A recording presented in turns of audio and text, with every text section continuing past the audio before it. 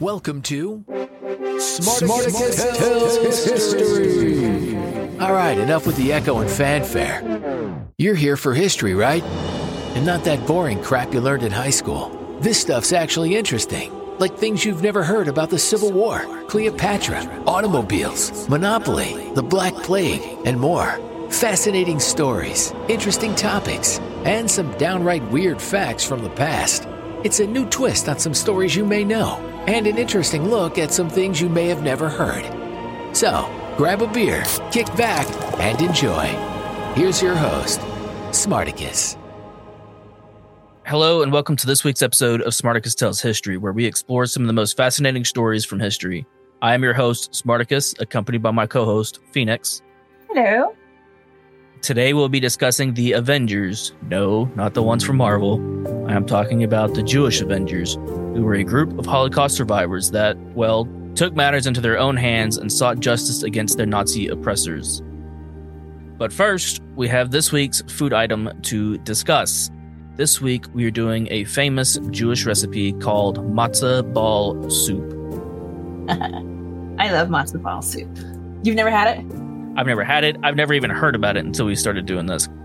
And I'm going to say it up front, like I told you earlier, I did not, I totally cheated. I found a box that said matzo ball soup at the commissary. I bought it. I made it. I haven't tried it yet. But that's what I did. So, and I know that there's going to be surely there's other Jewish people, like me, they might be a little lazy. So, well, mom's not going to make it, so you might as well go ahead and make it yourself, but you only got some time. Right. Yeah, maybe there's a time limit involved. Oh, man. First time I ever had this that I remember, my mother will probably correct me, but the first time I ever had it was from my aunt-in-law, my husband's aunt. Right. Actually works over in California. She worked with a Jewish community. I can't remember what they were doing. I bring this up now. I can't remember what they were doing, but she was working with them and got really, really close, and they were sharing recipes and stuff. I don't want to say cliche, but maybe they're having a bar mitzvah or something. Maybe. She also is an ASL interpreter, so she might have been working with the community for that. I don't know. But she also grew up with the Jewish heritage and food thanks to her mother's side of the family. What are you laughing for? So, I was just thinking, because you said, she's an ASL interpreter. Mm-hmm. And I was just thinking, what are we? Well, we're 90s babies, or 80, late 80s, early 90s. Mm-hmm. And ASL was always a big thing. So I was sitting here thinking, I was like, our listeners are probably going to think age, sex, location from like AOL. So that's what I just thought of. But no, she is talking about the sign language in case anybody was unaware or curious was confused. That is a sign language interpreter. Yes, in case anyone's wondering. They speak with sign language. Yes, American Sign Language. American Sign Language, yeah, that's what it stands for. Yeah. So, sorry, I didn't mean to, it just dawned on me. Yeah. Anyways. This is good. So I'm interrupting again, but... No, it's okay. This tastes almost just like chicken noodle soup. Mm-hmm. I mean, that's my take on it, and it's very good. The matzah crackers are huge. I mean, like the size of my face. Oh, really? And they're kind of like a crispier, thinner saltine cracker. Okay. But they're kosher. So that reminds me, okay, I don't know if they're kosher or not. That reminds me of MRE. Mm-hmm. Sometimes they'll have large, 4-inch crackers in there. Mm-hmm. And they are extremely dry. And it's also a competition sometimes for people to see if they can eat both crackers. Oh my gosh, water no. At one time. That's usually given to the new guy. But it made me laugh, yeah. Trial by fire. Yeah. Matzo ball soup is a traditional Jewish soup that is commonly associated with Jewish cuisine. It originated in Eastern Europe, particularly among Jewish communities in Poland and Ukraine. The soup is typically made from chicken broth or vegetable broth, and it features matzo balls, which are dumplings made from a matzo meal, which is ground unleavened bread, eggs, water, and fat, such as chicken fat or olive oil, like was what I used for mine. I used vegetable oil. Nice. The soup is often flavored with carrots, onions, celery, which is what I happen to have in mine. I don't have any of that, yeah.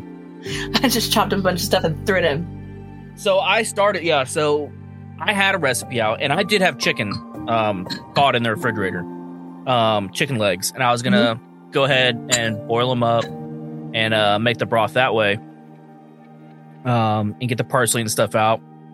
But then I was like, oh yeah, I bought this because I found a different recipe from, I think it was a Food Network, and which is usually my go-to place for recipes. I realized it called for like half a cup of parsley, and I was like, man, that is a lot of parsley. It is a bit. Most recipes call for like half a tablespoon, something around there, that's half a cup. I didn't have half a cup, and I was like, well, cilantro and parsley are almost the same thing. No, I didn't. Oh my God. I thought about it. I was like, they're almost the same thing, but I am so not a fan of cilantro. I mean, really? I can do it in small doses, but it's like getting punched in the face by a bar of refreshing soap. I don't appreciate it, and I just am not a fan. I don't mind it. To me, they taste almost the exact same. That's wild. I mean, they're different, of course, but it's very similar. Right. But I was watching Diners, Drive-Ins, and Dives the other day. Like I shared with you, I texted you about it. Yeah, you told me that. Yeah. I use it as a binge watching thing, so I can just put it on and I can work. Mm-hmm. I look up and I'm like, oh look, beautiful food, and then I go back to working some more. Mm-hmm. And he actually went to somewhere in New York City, no surprise there.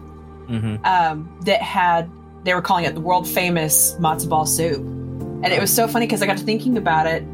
It's the same kind of soup. It's so simple and so homey, but it wouldn't be surprising. It's not. Sorry, it isn't surprising to find out that you can get it anywhere in the U.S. as well as over in Ukraine or Poland. It's just kind of neat. Yeah, no, I agree. Yeah, that's interesting because I wouldn't have thought. Really, I mean, most foods. Okay, there's one universal food that I think, for the most part, you can find just about anywhere, and I think that's pizza. Because I think no matter where you go, there's always pizza. Right.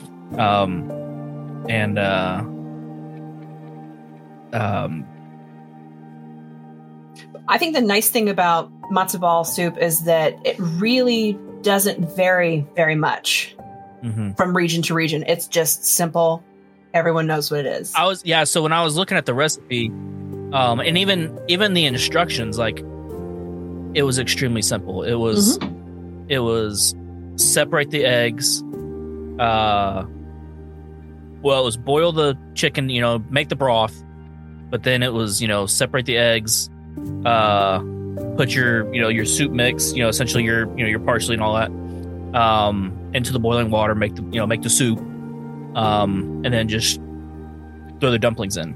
Right. Make the dumplings, super quick. It was Which easy. Is really easy to do. It was just use the egg whites and the I forgot the rest of the recipe, but the ground chicken and whatever, and then just kind of clump it together and throw it in there. And I was like, wow, it was essentially kind of like, I mean, it's, I guess, just like regular dumplings.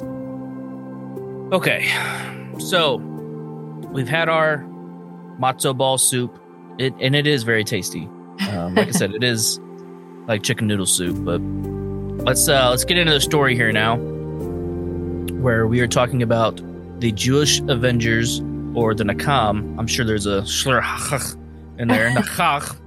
Yes, because it is Hebrew. Completely no offense to the Jewish people. I don't know. It's Jewish, Hebrew. I guess. Hebrew, thank you. Yeah, I couldn't think of the name. I was like, I know there's a name. It's not Jewish. It's Hebrew. Yeah. So the Jewish Avengers, or the Nacham, was a group of Jewish resistance fighters who banded together after the end of World War II in an effort to seek retribution against the Nazis who had committed atrocities against their people. Understandably, their mission was to track down and kill former SS officers and Nazi officials who had evaded justice. The group was founded by Abba Kovner, a Jewish resistance fighter who had fought against the Nazis in the Vilna Ghetto. After the war, Kovner traveled to Palestine, where he began to organize the Nacham. The group was made up of former partisans, soldiers, and concentration camp survivors who had all suffered at the hands of the Nazis. The Jewish Avengers attempted to carry out a number of targeted killings in Europe in the years following the war. Their most famous operation was the poisoning of bread at a prisoner of war camp in April of 1946. The bread was for German POWs at Lankwasser internment camp, which the Jewish Avengers had laced with arsenic. They hoped that it would kill over 2,000 German soldiers there, but only ended up making them terribly sick. No deaths were recorded during this attempt. The Nacham believed that they were justified in their actions, as they saw themselves as victims seeking justice against their oppressors. Kovner, who was known for his eloquence and passionately hypnotic way of putting their pain into words, was quoted as saying, "The act should be shocking. The Germans should know that after Auschwitz, there can be no return to normality." The group felt that the Nazi war criminals had not been adequately punished for their crimes, and that it was their duty to take matters into their own hands. If they didn't, another Holocaust-level genocide would surely be waiting around the corner. Personally for me, because when I was doing some of the research and I was looking into what he was talking about, the act should be shocking, I was sitting there thinking, from my perspective, if I had gone through that and I had lost everyone I love, my mom, my brothers, my husband, right, my kid, would I be as vindictive? Personally, I've done enough introspective work to know I probably would. Yeah. And I don't know that I wouldn't be crazy mad. I absolutely wouldn't go Punisher on him for sure. Right? And then that brings up, another point here. I don't know. Have you ever been to the Smithsonian? No, I really want to. So when I was in the Navy, this was back in, I was in Oceana at the time and we drove out there. Had to have been 2008 because it was right after high school boot camp. Mm-hmm. In 2008, I got the opportunity. I was stationed in Virginia Beach, in Oceana, and we drove up there to DC, to the Smithsonian. And at the Smithsonian, they have the Holocaust Museum. Mm-hmm. And we went in there, and it's pretty hard to not cry in there. I mean, right, you see all the atrocities and everything that was done. So if you ever get the chance to go, I highly recommend it. It's a good museum to go see. I was planning on it. Anything in the Smithsonian, is simply amazing. But right, I was a little upset I did not have time to go and see this Air and Space Museum. I know. I'd love to go see that. But we made it. We made it to the Holocaust and the large aquarium that they have there, and mm-hmm, and we saw the dinosaurs and stuff like that. And I think after that we ran out of time. But just that, that took us. That was all day. Right. Yeah. Yeah. We went and saw the what is it? The Washington Monument, and we saw the statue of Lincoln. Because it's all right there in a row. Right. But it was really cool. Yeah. What I keep thinking about when I was going through this, my grandfather fought in World War II. He was over in Italy and all over Europe, but he was in Italy quite a bit. And he said at one point, him and his group were following the railroad tracks out in the middle of nowhere. And they came upon a bunch of boxcars. And they were sitting there thinking, well, that's kind of weird. Why is a bunch of boxcars out here? Then they started hearing voices. Then the Nazis had rounded up a bunch of people of all ages, stuffed them as tightly as they possibly could so like no one could sit or fall, and just left them out there. I mean, there were people who were standing next to someone they loved who was dead and couldn't fall to the ground. Yep. So they, of course, my grandfather was always a very proactive individual, so he was like, do not give them food, do not give them water. And I remember being little when he was telling me this, and I was like, why wouldn't you do that? Because they've been out there for days. If they had tried to give them anything, these people would have they would have lost their cookies. Anyways. Yes. So they called it in and said, this is what's going on. This is their location. You have to come and take care of them. Yeah. And they did. But Grandpa and his group had to keep on going. Yeah. It's horrible for them, but it's cool, that he was able to, hopefully save as many as they could. Yes. So if you, like I said, if you ever get the opportunity, go. It's a great place. They have, stories, about several of the people that were there, and of course, all the gas chambers and the story of everything, and it's a great museum about it. All right, so back to the story here. So the Jewish Avengers' actions were not universally supported. Some Jewish leaders and politicians felt that their actions were a form of vigilantism and could harm the image of the Jewish people in the eyes of the world. The Israeli government eventually disbanded the group and outlawed their activities, though some of them did return to Germany with the intention of continuing the mission, while others stayed in the Holy Land to try and move on. The story is a complex one, and opinions are divided around the world on their actions. Some see them as heroes who took a stand against injustice, while others view them as an unsanctioned force out for vengeance, taking the law into their own hands. Regardless of one's opinion, as we've clearly stated our own, their story highlights the deep trauma and pain suffered by Holocaust survivors and the lengths to which they would go to seek justice. Yeah, and like I was saying, I think they would be rightfully... I agree. The only problem I have was they were sitting there thinking, I read it at one point, I didn't put in here. Well, I am now. Their whole plan was, so you guys killed, what was it, 8 million? Something like that, yeah. Something like that of our people. Indiscriminately, we're going to kill 8 million of yours. Yeah. And I don't know that I would fully agree with that. I'm not going to go and kill an innocent child because their parent was a dick. Yeah, I wouldn't. Pardon my language. No, but I will take out their parent. Right. I mean, children don't choose their parents. I mean, that's not fair. That wouldn't be fair to the children, of course. Right. I mean, I would never harm a child. We would never harm a child, to begin with. But and I totally agree. And that's what I was getting ready to say. I think that they would be to a point justified in what they were doing, but at the same time, you have other morals that should come into play. Two wrongs, don't make a right. Yes, it's horrible what they did to you, but they, the Nazis, they were not just set free and, they were rounded up. They were sent to prisons. And there were a lot of them who didn't want to do that, but if they didn't, their families would die. Right. And that was the other thing, they were essentially being held hostage. Now, a lot of them, yes, they absolutely did want to do that. And they did, they were very hurtful people or hateful people. And yeah. And it should be weighed. That kind of thing should be weighed. It shouldn't necessarily, in my personal opinion, I'm not, condemning them or raising them up either which way, but it needs to be weighed. What this person did, does it deserve that kind of action? Right. I'm very much a punishment should fit the crime kind of thing. Right, exactly. And, and especially the younger teenagers that were forced to. Yes. Well, and they were brainwashed so intensely. Right. They're very susceptible at such a young age. And I mean, anybody can easily be manipulated to a certain perspective. And I remember seeing, I don't remember how long ago it was. It was a YouTube or Facebook, one of those reels or whatever, I think. One of those shorts. Where the professor was talking about the two circles. Have you seen that video where he's talking about there's a blue circle and a red circle? And he tells them, he's like, they are not equal.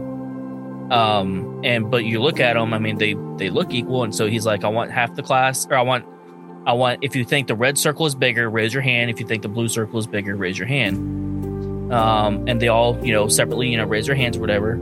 And he's like, okay, great. Now I'm going to tell you, in fact, that these two circles are equal. So I made you make a decision that one was larger than the other. Based on color, right? Based on color. You avoided your own instincts to look at them and say, no, they are equal. When, in fact, yes, they were. But because he told them that they were not, they immediately believed that they were not. And the lesson there was how easily you could be manipulated like that. Right. And I remember taking a psychology class in college where she did something similar. And I remember, because it was visual, and I'm naturally an artistic individual, so I can usually pick up on subtleties like that. I was sitting there going, but they are equal. And she's like, no, they're not. I promise you. And I was like, okay. Yeah. So I remember sitting there like trying to figure out which one should I go with. Right. And the whole reason being is because why were you so easily manipulated? Well, it's because teacher is a person who you see as an authority figure, and you would not expect them to lie to you, but yet she just did, and then blatantly to my face, and I was like, multiple times, to prove a point. So it is very easy for. It's understandable how you could lose your way when you have an authority figure you're supposed to trust telling you lies. Right. Exactly. Yeah. To better understand the Nahum, we need to explore the historical context in which they operated. The Holocaust was one of the most horrific events in human history, and its effects were felt long after the end of the war. So that's correct to a point. That yes, it absolutely is one of the most horrific events in human history. And there are people who still don't believe it happened. I know, it's ridiculous. Just like people, the flat earthers, and like, come on. Lord. One of the only other major horrific events in history that I can think of, besides the Holocaust, is when we dropped the atomic bombs. Well, there was definitely, it was around the same time too, but you remember learning about Genghis Khan, the attack of the Huns? I mean, that was... every generation, every 100 years has its own horrifying thing. Because history repeats itself. It does. But have you noticed that in the last couple of millennia, we have ramped it up? And I think it has to do with the new technology and more modernization. I think it's just the progression. That's why there's that saying, like, there will be a World War III, there will not be a World War IV. Because at World War III, it will involve nuclear warheads and stuff, and we most likely will wipe ourselves out. Right. For the most part. So, I mean, if there's any survivors, I mean, they'd be hard-pressed to, it would be several thousand years, most likely, if not longer, for them to come back to where we're at now. Right, yeah. If it's the world's still habitable. Well, that too, yeah. Like how much you'd be forced to go. Well, they'd be forced to go underground for the most part, right? Mole people.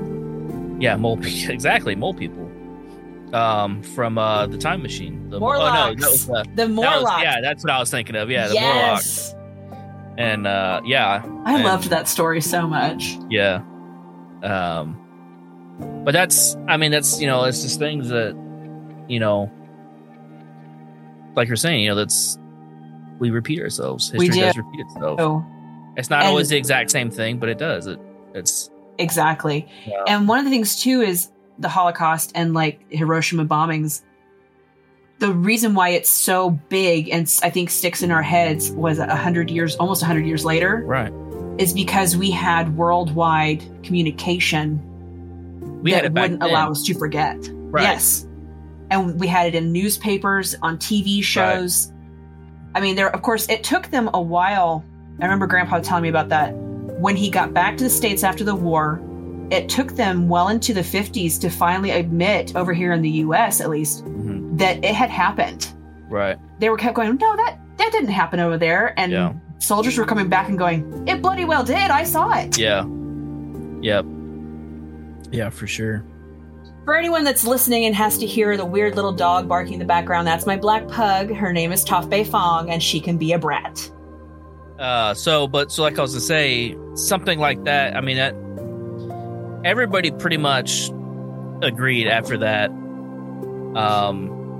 Hey, nuclear weapons are bad. Right. Yeah.